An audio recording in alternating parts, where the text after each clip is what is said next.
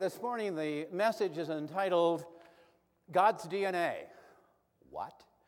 Loving God means loving others.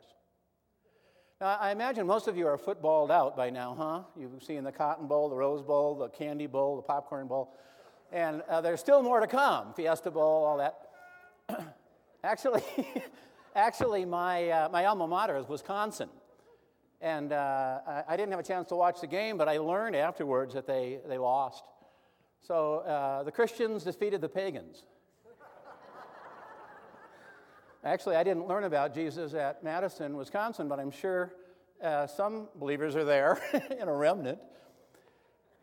I would like to challenge you this morning, as often happens on a New Year day, the first Sunday in 2011, I'd like to challenge you to think about reaching one other person for Christ this year.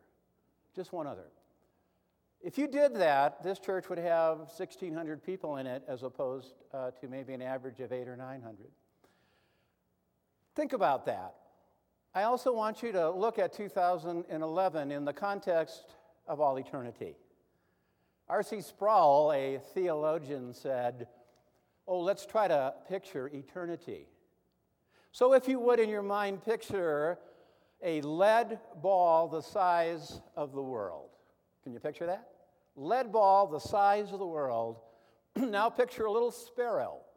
And every 1,000 years, that little sparrow comes and takes a little peck out of this lead ball the size of the world. How long will it take for that sparrow to reduce that huge globe to a BB? That's a long time. Eternity is longer than that. That's why I'm challenging you to consider reaching one other person for Christ this year. Now, God's DNA, we're going to look at that. Loving God means loving others. Todd told us that is our commission. I believe it. We all are in agreement. Our elders and our staff are all committed to loving God means loving others. Except what does that look like? Well, we have this morning a video of our resident theologian, Emily Graham.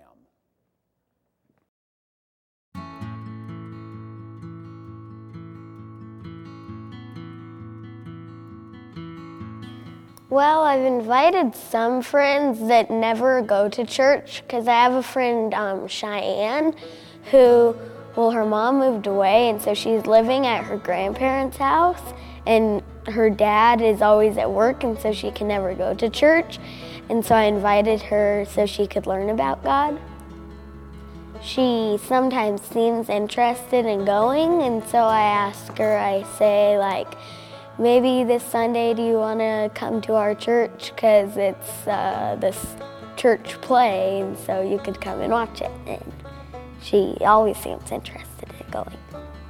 I bring them to kind of get them more involved in church stuff and things that we do here that then gets them interested, and then they come and learn a lot more about God.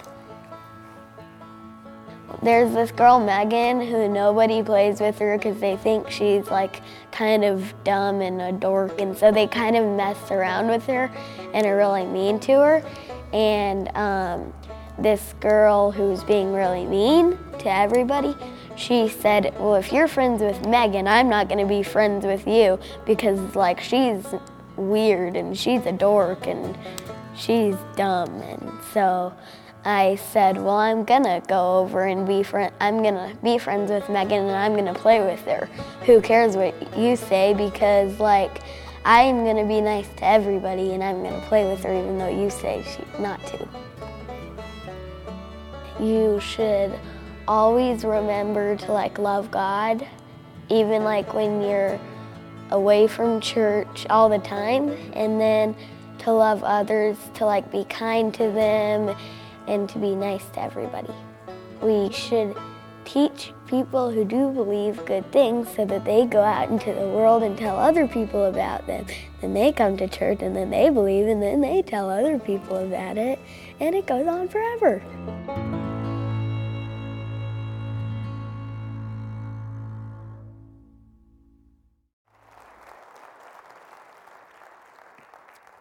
So what have we learned from Emily?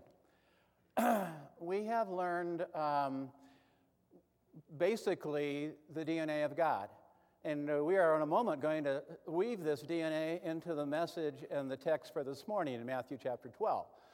But I hope as you listen to Emily, I consider her one of our evangelists that is unashamed to share Christ without any reserve. Even as she jumped into Evergreen Lake on New Year's Day, she and her mom, we have pictures of that. Anyway, let me give you the outline of our little acrostic for this morning, which is the practical outworking of God's DNA. But first of all, let's just give you the D.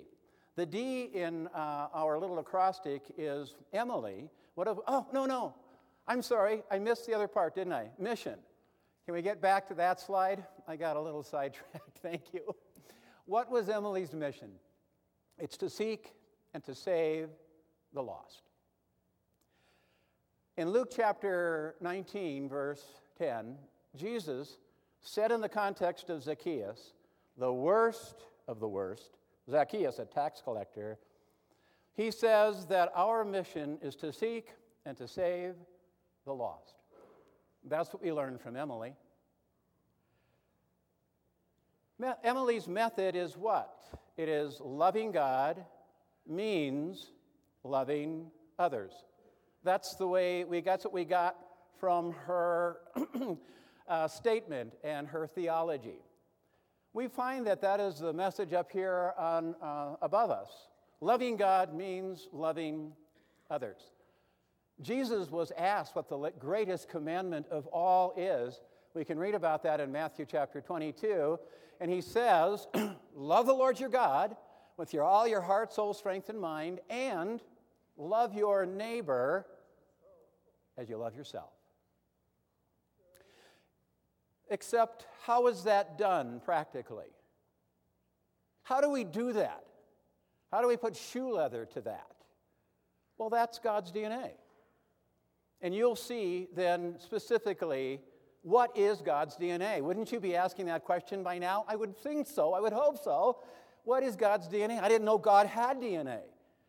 Well, this is the way God reaches. This is the way God and in Christ connects loving God with loving others. So let's look at it. The D in our acrostic, this is where we want to be, is deliberately disarming. If you look at a child like Emily, she's deliberately disarming. Jesus said, unless you change and you come as a child, you cannot enter the kingdom of heaven. He said that to his disciples. To change, to become as a child, God's technique is he is deliberately disarming. He is naturally expectant. Emily was naturally expectant. When she talks to her friend, she expects them to respond. Whether they're Christian or non-Christian, doesn't matter. Come on with me. You'll have a good time. You'll have fun, and you will learn about God unapologetically from the mouth of a child. All inclusive, all included, everyone, even dorks. Thank you, Emily, for that title. The least likely, the people that are the outcasts. When Jesus said the poor in the spirit, he meant the dorks. He meant the people that nobody cares about and nobody loves, but he does. So God's DNA. Now, let's go to our text for this morning. Our text for this morning is Matthew chapter 12, verses 39 through 41, and I'd like you to read this with me if you would. So I'm expecting to hear from all of you. Are you ready? There it is on the board.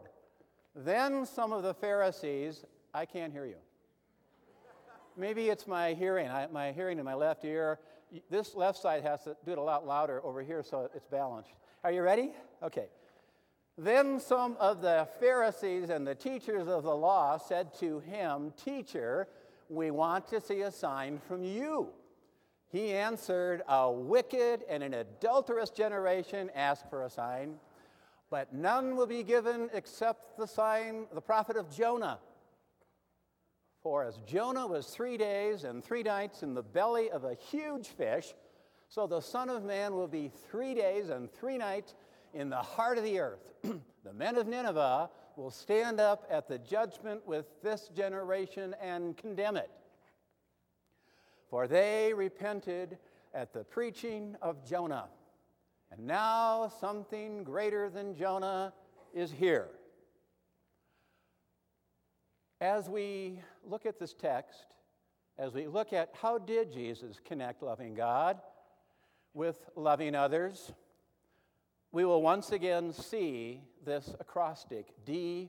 I have to put it into the context, and the context here are the Sadducees and the Pharisees.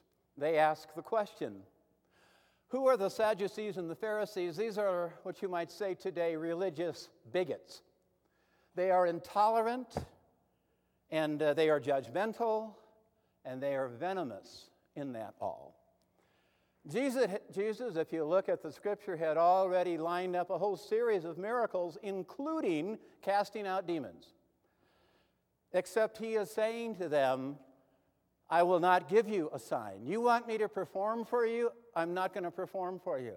I'm not going to do it your way. I'm going to do it the Father's way. The Father's way, although miracles are a part of what God does, they are not necessarily a reflection of who He is.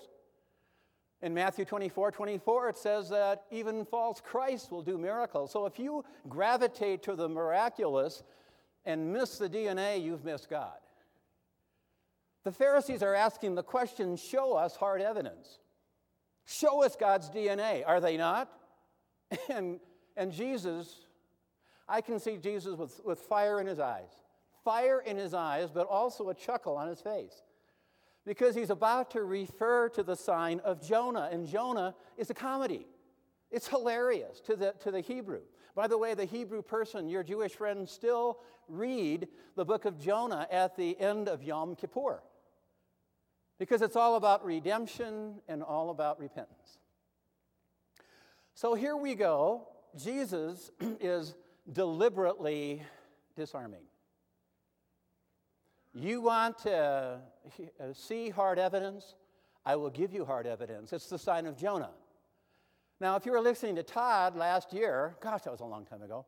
If you were listening to Todd last year, he said about the sign of Jonah that you and I are the sign of Jonah, are we not? Every one of us that chooses to love God by loving others is the sign of Jonah today. Now he's about to show you how.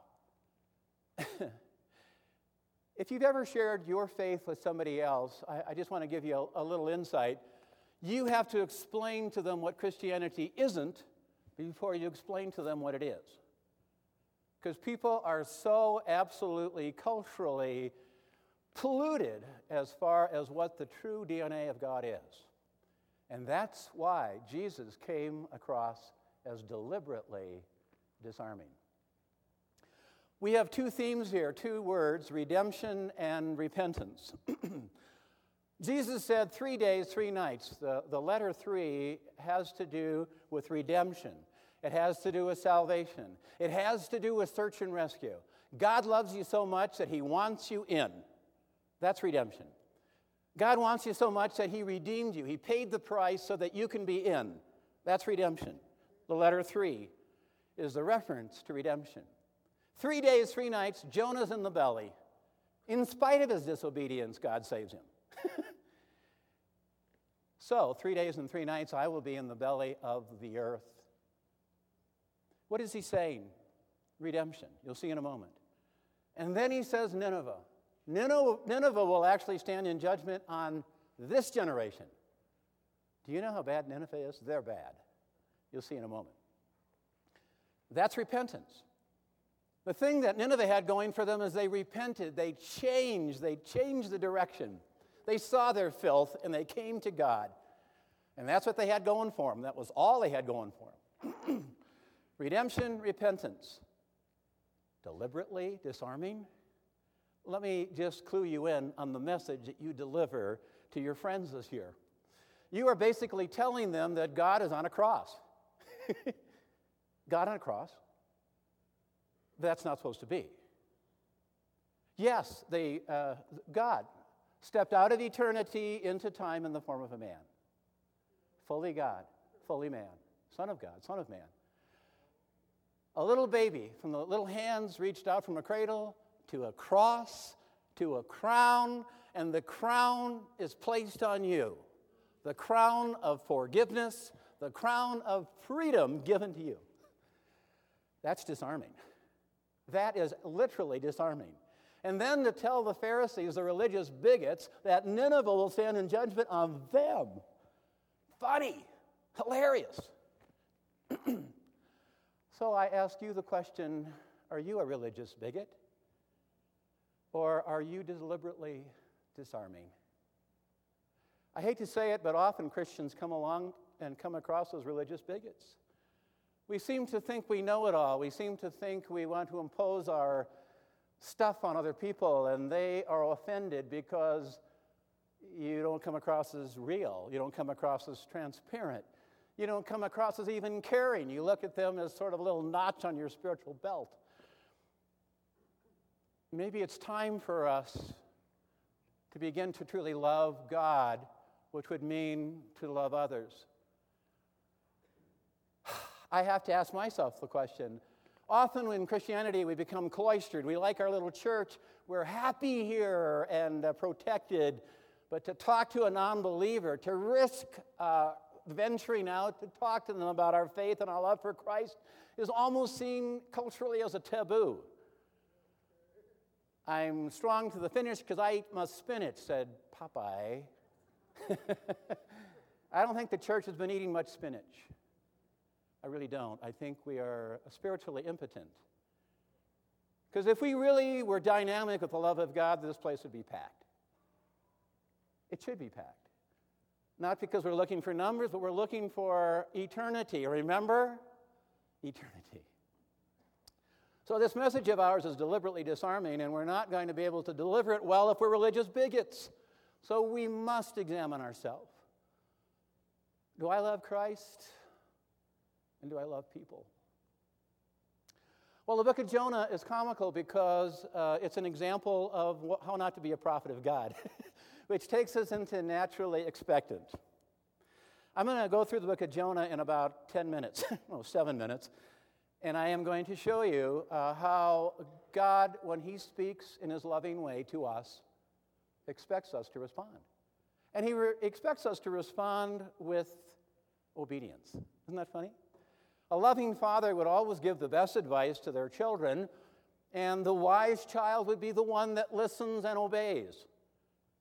So let's put that into the book of Jonah. The book of Jonah is all about the disconnect of loving God means loving others. It's funny. So Jonah is given the mission. First chapter, first verse. Jonah, the mission is to seek and to save the lost. Reach the Ninevites, please. God would expect, yes, sir. Jonah says no. No, don't want to do it. And so rather than going on a mission, he goes on a med cruise. That's what he does. Goes from Joppa on to Tarshish. And off he goes. You see, God expects us to be responsive and obedient. Everything you'll see in the book of Jonah, everything and everyone obeys. Everything says, yes, sir, but Jonah. So we have a breakdown here. Jonah, you say you love God and you hate Nineveh? Is there a French fry missing from this happy meal?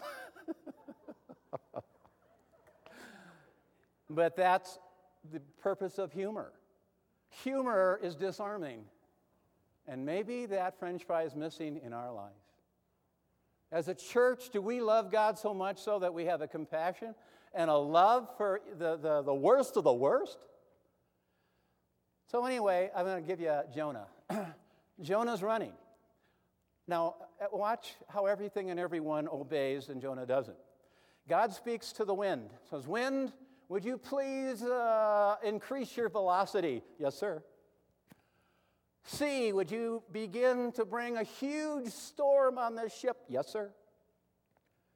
Now we have a captain, a salty sea captain. This is my territory because I was in the Navy, came to Christ in the Navy. I have been in a sea, in a carrier where 60 to 80-foot swells broke over the bow of the ship and tore the catwalk off. Well, that's a storm. And you feel powerless in a storm. So anyway, the captain of the ship comes to Jonah. Jonah's now in the bilge of the ship. And he says, wake up! You see, Jonah, the prophet of God, should be saying, wake up! But he's the one that needs to be woken up by a pagan captain. So the pagan captain says, wake up! Would you please get your attention of your God so that he could settle this out and we all live? You have to understand the humor here. This is kind of like Pirates of the Caribbean, Jack Sparrow, right? Jack Sparrow comes to Rick Warren and says, Rick, you need a little more purpose in your life. It's funny. It is. Now the sailors come, and the sailors say, yes, sir, God. And the sailors come to Jonah, and they say, Jonah, who are you? What are you doing on our ship? Why our ship? And so Jonah goes into this, what is called the pastoral or the very reverend kind of conversation. He says, I'm a Hebrew of Hebrews. Very pomp. And I worship the God that created the heavens and the earth and the sea. Oh? So the sailors roll their eyes and they say, you are running from the God that created the heavens and the earth and the sea on a boat? Loser! You know? So then they got the sailor thing going, and finally they cast lots. Jonah loses, and into the water he goes. The sailors are still trying to rescue him. The sailors are trying to do the work of a prophet. Everybody, even the pagans, the wind, the sea, the captain, the sailor, yes, sir, all obey God except Jonah. Now, Jonah is in the belly of a fish. In fact, God actually spoke to the fish, and he said, fish, I have a mission for you. I have a mission. Search and rescue, I want you to pick up Jonah. He's right here. He's going to go over the ship right here. Just grab him. Swallow, don't chew. And keep him for 3 days down there and then spit him out. Yes, sir. Yes, sir. The fish obeys. Chapter 2, we have Jonah praying. He's not praying for Nineveh. He's praying for himself. And at the end of that prayer, Jonah's a short book. I hope you read it. At the end of that prayer, he says, I know that you are the God who saves. Finally, Jonah got that straight. But he speaks of Nineveh in a derogatory way. He says, Nineveh, they're the ones who worship this worthless idol, and they don't even know the grace of God. But I do. Really? Really? You know the grace of God? You're certainly not acting like it. Okay, so we head into, we would see that God would expect Jonah to obey.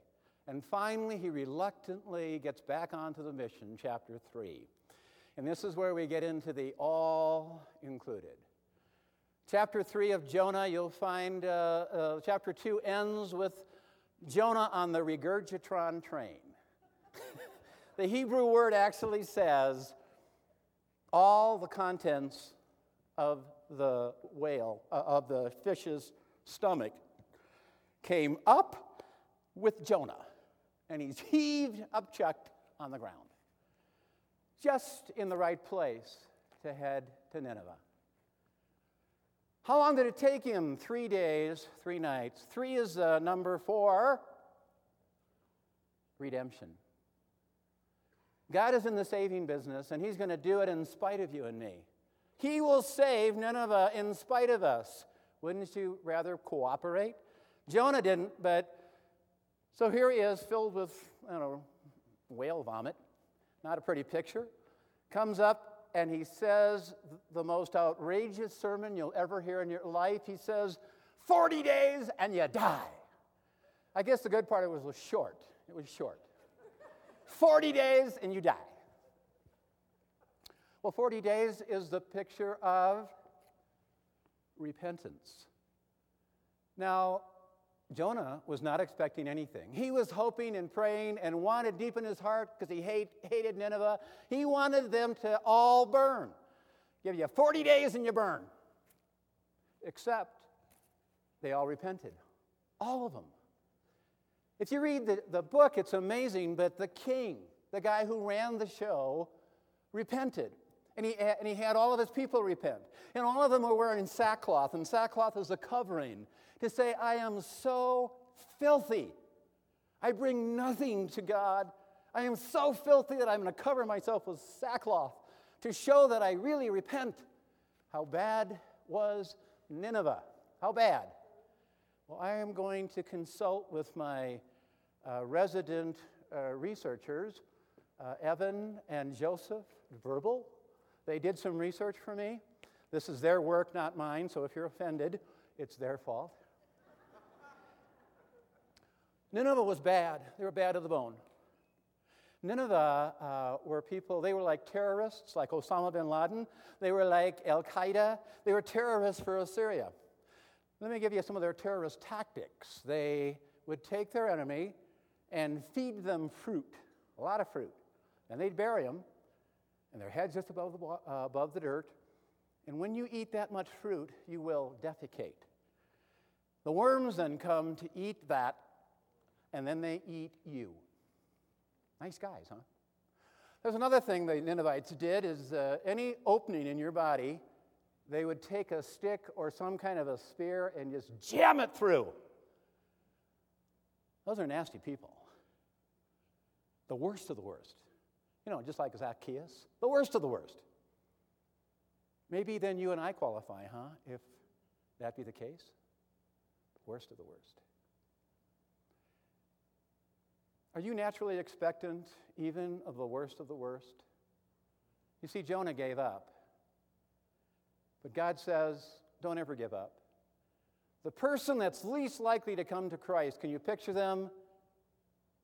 They will come if you will share deliberately, disarmingly, and would you be naturally expectant? Don't ever give up, please.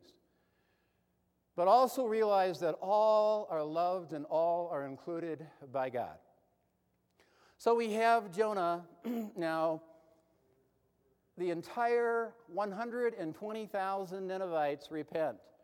They are all wearing sackcloth, and so also the cattle. That's funny to a Hebrew because cattle with funny. I mean, that's overkill to a Hebrew reader. Well, so we have, you would think this would be a happy ending.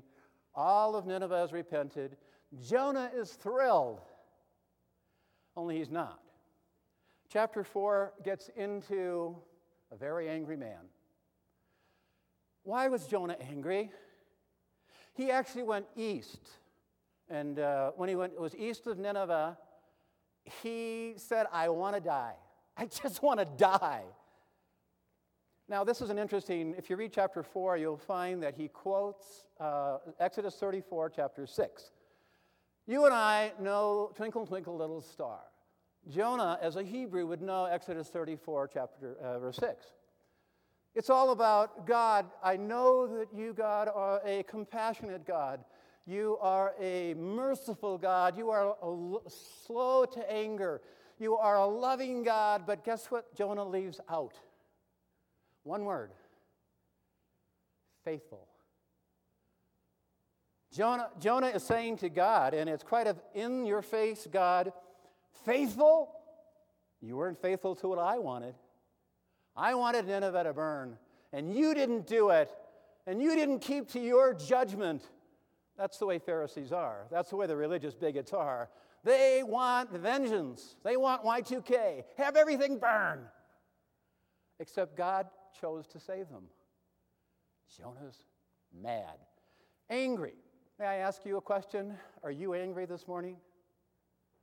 Because chances are, if you're really angry this morning, angry at people, angry at the world, angry at everybody, it's possible, just possible, you're angry at God. And you'll remain angry until you settle it. Jonah remained an angry man right to the end.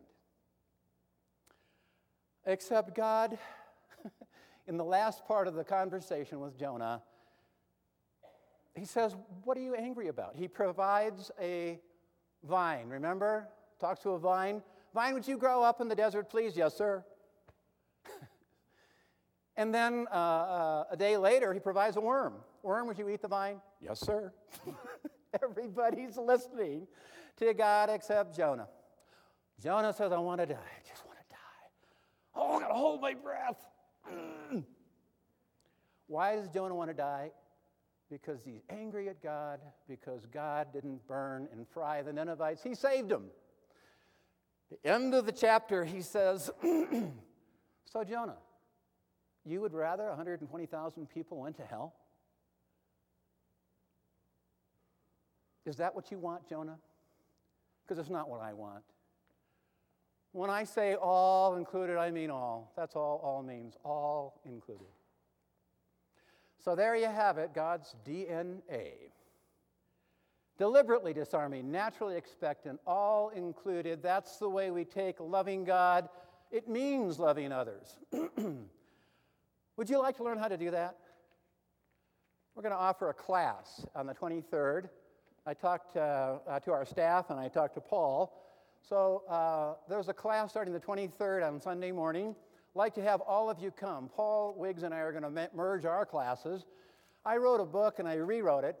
It's called Cross Training.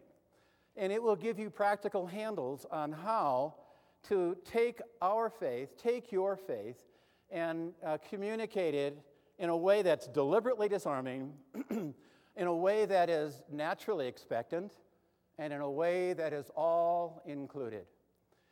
Fellowship Hall, 9:30, January 23rd. Let me close with this. In the Navy, I came to Christ, as you well know. I was a search and rescue helicopter pilot in Vietnam. I was very close to our rescue swimmers. And most of the time, the guys knew me because I just got together with them and we all got smashed together. That's what you do in the Navy. That's how you do R&R. You just get drunk. Only now I came to Christ. And I'm still at the party. I'm just not getting drunk. I don't even think I was drinking. And one of our rescue air crewmen came up, Dudek was his name, still remember. He said, in a slur, he said, I already know I'm going to hell. Really? Yeah, he said, the church that I go to says, there are certain people that are predestined to hell and others that are predestined to heaven. I'm predestined to hell. Well, I'm a new Christian. I don't know hardly nothing. But I did know one verse. John 3:16 came to mind. God, I said to Dudek, God so loved the world that he gave his only begotten Son, that whosoever, are you a whosoever, Dudek? I'm a whosoever. That whosoever believes would not perish but have everlasting life. How can we write people off if God works so deeply to write them in? Would you bow with me? Lord, this morning we are challenged again to do something really significant this new year.